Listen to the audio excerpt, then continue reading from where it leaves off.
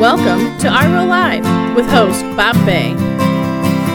I don't know where everybody's at in here. In a meeting like this, there's everybody who may have no days clean, has no idea that God is even out there, just knows that they want something different in their life and they can't keep using, but they don't know what to do. So there's that group, it goes all the way up to maybe somebody's been saved for decades, but they just keep getting stuck in these patterns and they don't understand what's going on, and so they want a different way of life. That makes it a little bit challenging for me because I want to be able to fit something for everybody. I don't know where everybody's at, so I'm just warning you, if tonight's your first night, I apologize if I freak you out, but it'll be okay. We've talked in the last several weeks, and we're paralleling walking in the kingdom of God and the process of sanctification. We're paralleling that, how it looks in the Bible versus the 12 steps as a pattern of discipleship or growth or a way to live life in that process of sanctification. So we've been doing that. And so I had talked in the very beginning about how first 3 steps basically bring us to a point of understanding that no matter how hard we try or no matter what things happen in our life, we really are incapable of living our lives the way God intended us for us to. Now, what that means can mean a lot of different things. It can mean different things for everybody.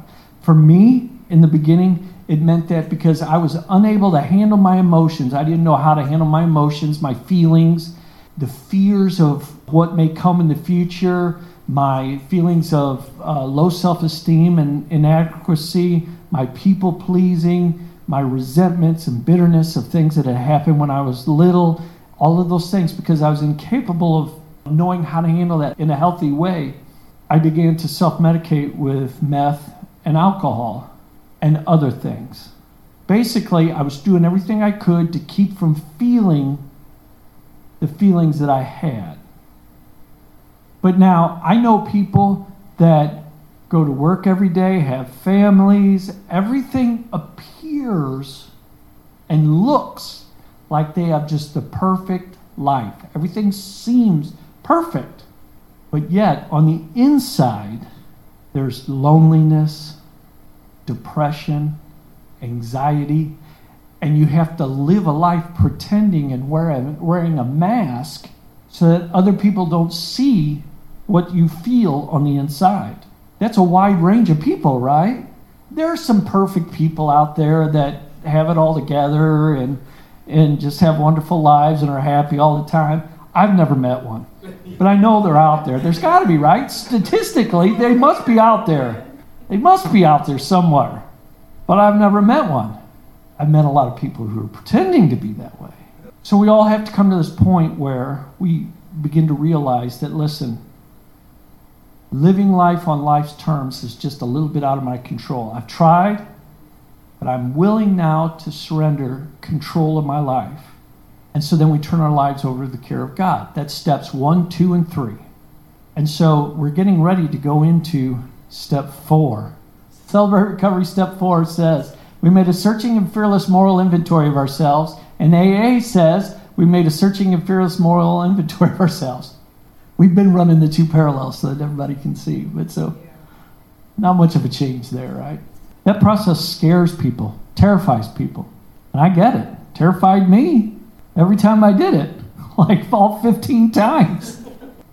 We find ourselves, when we get to this point, we turn our lives over to the care of God as we understand Him, because all of us come to this point with a different idea of different perception of who God is. I've been a Christian for a very long time, but I didn't see it this way in the beginning. As a Christian, I now believe that this point of, now that I'm saved, I'm going to heaven, yes, but there's so much more to that life than just going to heaven.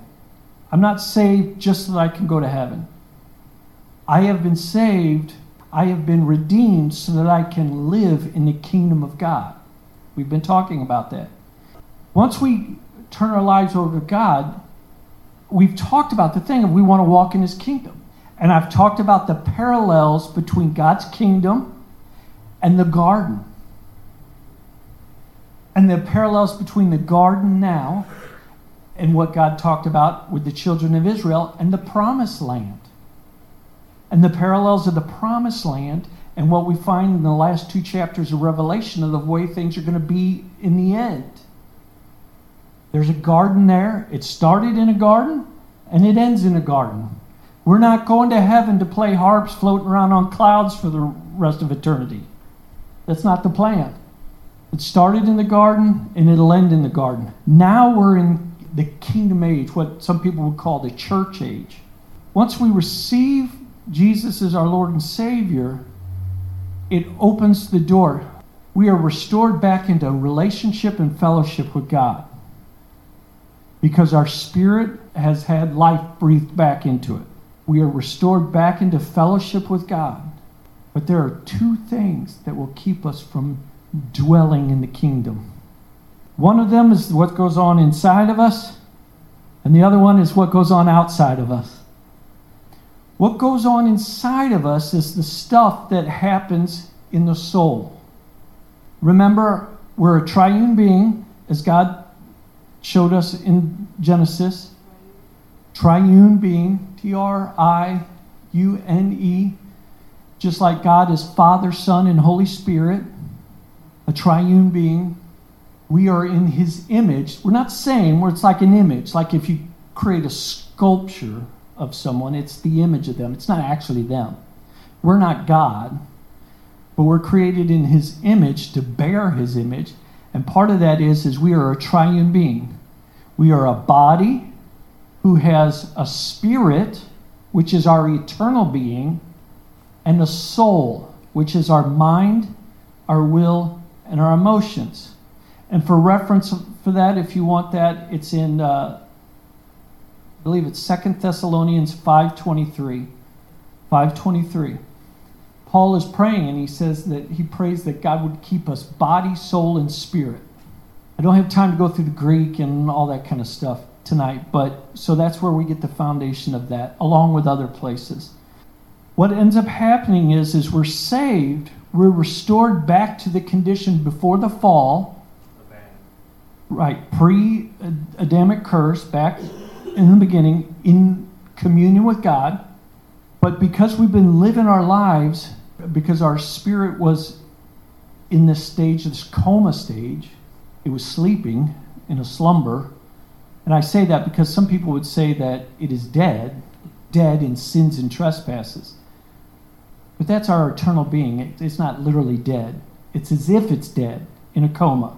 So our soul, our mind, our will, and our emotions are calling the shots, trying to meet our needs the best they can.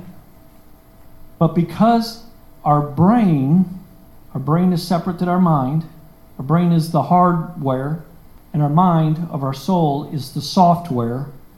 When we're born, everything begins to be recorded. Our whole limbic system, endocrine system, everything that secretes chemicals in our bodies and everything is triggered by our emotions. It's triggered by what is happening in our lives. All of this stuff is being recorded within who we are, in your memories. Your neural connections and neurotransmitters are being wired and set up because of the choices and actions that you're making. All of this comes as part of your soul. And we're going to talk more about that in depth later. So that's everything that's going on inside of us. And so because of all of that stuff that's going on inside of us, even though we're saved and we're living in relation with God, the stuff that's recorded fights to stay in control. The Bible would call this the old man, or the sin nature, or part of the Adamic curse. It's all of this stuff that's going on. It falls into lust of the eyes, lust of the flesh, and the pride of life. So all that falls in there. That has to be dealt with. The other aspect of what keeps us from walking in the kingdom is in what happens outside of us, and that's in the spirit realm. Now remember, the natural world is what we see here, but overlapping it is the spiritual realm. We see instances throughout the Bible of that, of God opening people's eyes so that they see the spiritual beings, the angels and demons, and they see all of this stuff. I like using the example of in The Lord of the Rings when Frodo puts on the ring, because a lot of people have seen that. Frodo puts on that ring and he can see into a different realm, right? He sees the Black Riders. So that kind of gives you a parallel to that. I'm not just making this up. We see a perfect example of, in the garden, there was a spiritual being there that tempted Eve. God said, don't eat of this tree. So there was a spiritual being that tempted her. Now she had no recordings or program or anything in her soul. Her soul was pure. And her body was, at that time, still glorified, still connected. But if you notice when Satan came and he tempted her, tempts her with the apple, and he says certain things. So basically, he convinces her that there won't be any consequences for her disobeying God. That's the long and the short of it. But this is what the Bible says in Genesis 3. It says, so when she saw that it was good for food, pleasant to the eyes, and good to make you wise. Lust of the eyes, lust of the flesh, and the pride of life. When she saw that that was the case, she ate of the fruit. And that's what separated us from God. So now we get put back into that condition, into that place of where we're restored back to God. But all of this stuff is going on, and we still have to deal with lust of the eyes, the pride of life, and lust of the flesh. We're going to walk through this process of sanctification to deal with all of that. First, what we need to do is we need to open this door and begin to look at the spiritual realm, because we can deal with all of the programming that's happened in our lives, that coping mechanisms, the self-defeating learned behaviors, the habits, the addictions. We can deal with all of that. If you're not aware that there's a spiritual battle happening, you'll be left defenseless. If you want to write down Ephesians 4, these are chapters, Ephesians 4, 5, and 6, and look at it later. We're going to read part of it now. If you read Ephesians chapter 4 and 5, he talks about the way you should be living in sanctification. He talks about things with parents' relationships with their children, husbands and wives' relationships, bosses, your boss and your employer relationships. It talks in there about slave and master, but in today's age we use employer and employee. It talks about how you should be acting as a community, walking in unity and love. It describes all of that stuff, and that's all stuff that we're going to talk about as far as when it comes to sanctification and walk through that process. And in the end, we'll be able to walk out chapters 4 and 5. But in chapter 6, he says, finally, my brethren, be strong in the Lord and the power of his might. Put on the whole armor of God that you may be able to stand against the wiles of the devil. For we wrestle not against flesh and blood. That starts in verse 10 of chapter 6. For we wrestle not against flesh and blood, but against principalities, against powers, against the rulers of darkness of this age, against spiritual hosts of wickedness in the heavenly places. Satan is not a proper name. And so when it talks about the serpent in the garden and Satan, when it talks about it, it's not actually a name like it's addressing it. It's just an accuser. It's an evil being, a spiritual being. Satan, what we would call Satan the devil, is not omnipresent. He's a created being. He can't be everywhere at once. He can only be one place at a time. None of us in here are important enough to warrant any of Satan's time. He don't care about us. He's got big fish to fry. Presidents and kings and stuff. But actually, even He doesn't mess with a lot of that. And you read in the Bible, like in Daniel, and it talks about the prince of Persia and the kings of Persia. And so there are spiritual things. It's a hierarchy like in a government. There's a commander-in-chief. There are generals, captains. Then you get the non-commissioned officers, the sergeants and everything, and then privates. And the privates and all of that, they're like the little lower-class demons. And when we're born, we each are assigned these little lower-class demons. And they follow us around. Don't be freaked out. They follow us around our whole lives and make note of the choices we make, the decisions we make, the things we do, all of this. And then they report to their boss, and then they report to their boss, and then they report to their boss as needed. If something works to trip us up here, later on, they'll try that again and use that to trip us up. And they'll try that again and use that to trip us up. And if that doesn't work, somebody else will do it. And so this is the other crazy thing, because it says we wrestle not against flesh and blood. So, but let me say this. This is really important to understand. When it says we wrestle not against flesh and blood, that does not mean our own flesh and blood. It means other people. Remember, Satan has no power over us. All the demons can do is trigger things. If you're saved, you don't need to cast anything out. Because if the Holy Spirit is in you, no demons can live within you. There's been times in mine and Pam's life where we've had disagreements. I know it seems crazy. We've been married for 36, going on 37 years. And can you believe it? We've had disagreements over the same stuff. Can you imagine it? Let's say that I've struggled with insecurity, and I've struggled with self-esteem issues. And let's say that Pam says something in a certain tone of voice, and every time she says something in that tone of voice, it just makes me feel about this big. Now, Pam may not be intending for that to happen, but the spiritual beings that are around us know exactly how I'm going to react to that. And so what are they going to do? They're going to work in Pam to trigger things in her, to say things in a way that they know will trigger me, and then pretty soon we're fighting with each other. That's why when it says we're wrestling not against flesh and blood, my problem is not Pam. My problem is not Pam, and Pam's problem is not Bob.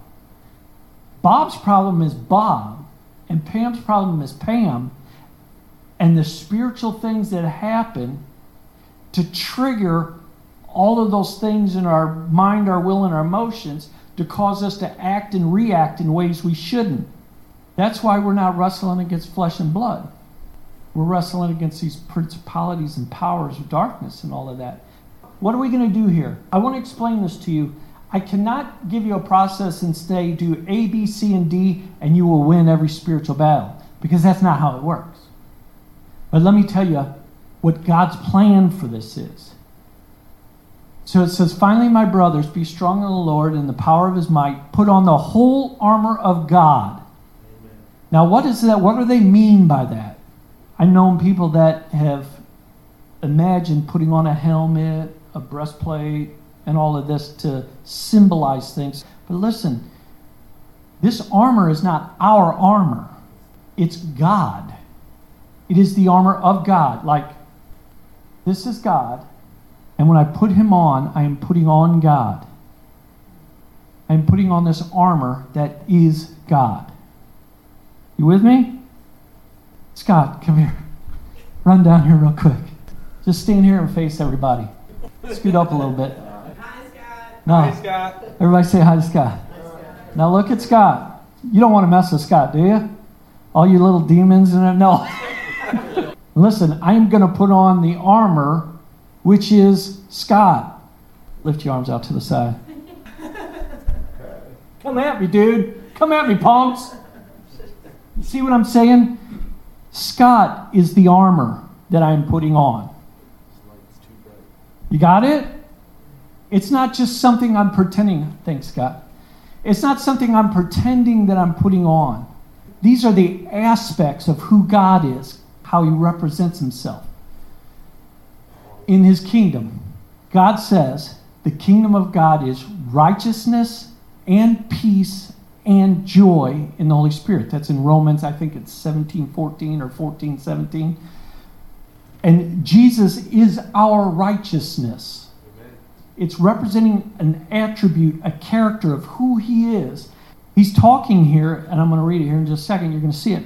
He's talking as in, listen, we're going to cover your whole body with the aspects and character of who God is in order that you may be defended from the devil. And so he says, having done on the stand therefore, having girded your waist with truth. We talk in recovery about living in the truth and not living in denial. And the truth, the reality of what is happening. God is truth. That's an aspect of who God is. Having put on the breastplate of righteousness, Christ is righteousness. He is who righteousness is. We're putting on Christ. Just like I put on Scott, we're putting on Christ, which is our righteousness. And having shod your feet with the preparation of the gospel of peace. And so we are walking, we've shod our feet, we are walking in peace. We are walking in the Spirit, which gives us peace. That's an attribute of who God is. The peace that passes all understanding. He gives that to us. And so we're walking in that, following that. And above all, taking the shield of faith with which you will be able to quench all the fiery darts of the wicked one. Now, what is the shield of faith? That is the protection of knowing and living in the trust and reliance on God. Faith is another word for trusting in. I have faith in God. There's no power in faith in and of itself. It's the person in whom we have faith. I have faith in God because I know that he's proven himself faithful to me. He's proven himself time and time again that I can trust him. And so I can walk in that faith. And that is protection for me. So that when these things happen, now let me go back to our example. You guys, I have to do this. This is a way that I'm putting on faith. I'm putting up my shield. When Pam says these things, rather than me allowing it to pierce my heart because of the spiritual influences, I trust and I know, you know what, God's going to take care of this. I can trust that God's going to take care of this. Maybe she meant it that way, maybe she didn't. You guys, I still deal with this. Maybe she meant this, maybe she didn't. But what happened. It was real, right? Hurt my feelings. But I have to be able to walk with this shield of faith, knowing that God's going to take care of it. When I face things out in the world, and it appears as though my customers are not going to pay me when they should. Thank goodness I have not had to struggle with that in forever. Just rain down fire. And when I feel like I want God to rain down fire on them, I need to live in that trust. Not let those fiery darts come that come to try and make me think and worry. Oh my goodness, what if this happens? I'm not going to be able to pay my bills. If this happens, and this is going to happen, and then this is going to happen, well, then I know what's going to happen next. Well, then this is going to happen. And then that's going to happen, and then this is going to happen. And then you know what will happen. That will happen. And pretty soon, I've talked myself into this horrible mess, and none of it's real. When I'm walking in the attributes of who God is, it protects me against those things. When I have faith and I'm trusting because God's proved himself faithful to me in these things. When I've had the choice to walk in fear or in trusting him, and he proves himself trustworthy, it builds my faith even more. When I come to the point where I either have to trust him or have fear or something like that, when I lean that way, you guys, it's just like working out. If you work out, it takes like 10 weeks to see results, but when you stop, it takes like 10 days for it to go away. It's so unfair. And it seems like a lot of times when we're walking, it's that way. Our faith is being built up, and we'll have like 10 cases where, whoa, I'm on top of the world. I can defeat all my enemies. And then, we get a little lackadaisical, let our guard down, don't pick up our faith, don't walk in faith. We don't walk in peace. When I'm not walking in peace is when I'm the most vulnerable to what other people say, situations in my life. When I'm in rush hour traffic going north on 270 and somebody cuts me off and I want to roll down my window and throw a hammer out the window. How do we put on that armor? I talked about it last week. By the choices that we face, thousands of choices in a day. And we start the journey of putting that armor on. Will this choice draw me closer to God or push me farther away? Will this choice draw me closer? And it's hard to think that all the time. And obviously, in little things, we may not do it, right? Like when I'm trying to decide, when I'm putting up this crown molding, should I put this support here or should I put it here? Experience would tell me I don't have to say, God, should I do this or like this? But you know what? Sometimes I do, and He answers. As we're going through life and we face these choices and we say, God, will this choice draw me closer to you? God, if I smoke this weed, will I get closer to you or will it push me farther away from you? It's going to push me farther away. We have to ask ourselves, will this draw me closer to God or push me farther away? And then as we do that in those things, we will be able to walk in His peace more. Not the peace of Bob, the peace of God, right? I've used that as an example before. There's certain times where I've come up to situations and said, will this draw me closer to God or push me farther away?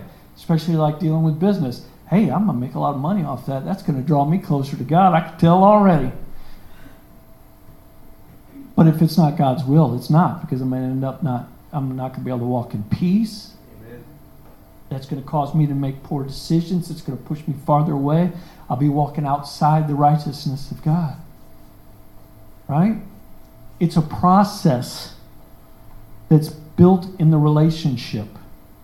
It's a relationship. We're going to talk more about this later on, but I have to we have to open the door now so that you can begin to understand. You have the scripture, you have the word, so that you can go back to it and begin to study and talk to God. God, what does this mean? What does this mean for me? What are the situations where I can learn to walk in faith? What are the situations where I can begin to walk in peace more? God, what are the situations where your righteousness, where I don't feel worthy of your love and worthy of your promises, worthy of your blessing? God, when I'm feeling like that, how can I grow in your righteousness and being able to receive your righteousness? You can talk to Him about that and He'll answer you. That's how you build a relationship with people. It's just like when Pam and I build a relationship. We build a relationship by talking, by going through things. There was a study done a long time ago that women bond better talking. That's why Pam can go to a restaurant with her girlfriends and be in there for 2 or 3 hours talking. And they bond through that. Guys bond in activities like playing golf, watching football games, going hunting, working on cars, whatever it is. And they bond through the activity of it. I'm not saying that's exactly that way with God, but it is for guys. A lot of times we have to go through activities in our lives.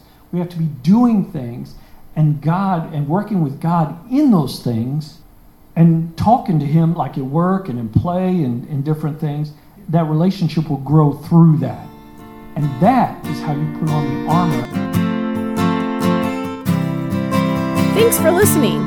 Please comment and subscribe for upcoming podcasts. To order your copy of My Real Life, go to the Take Action page at our website, reallifeministries-stl.com. or go to Real Life Ministries STL on Facebook.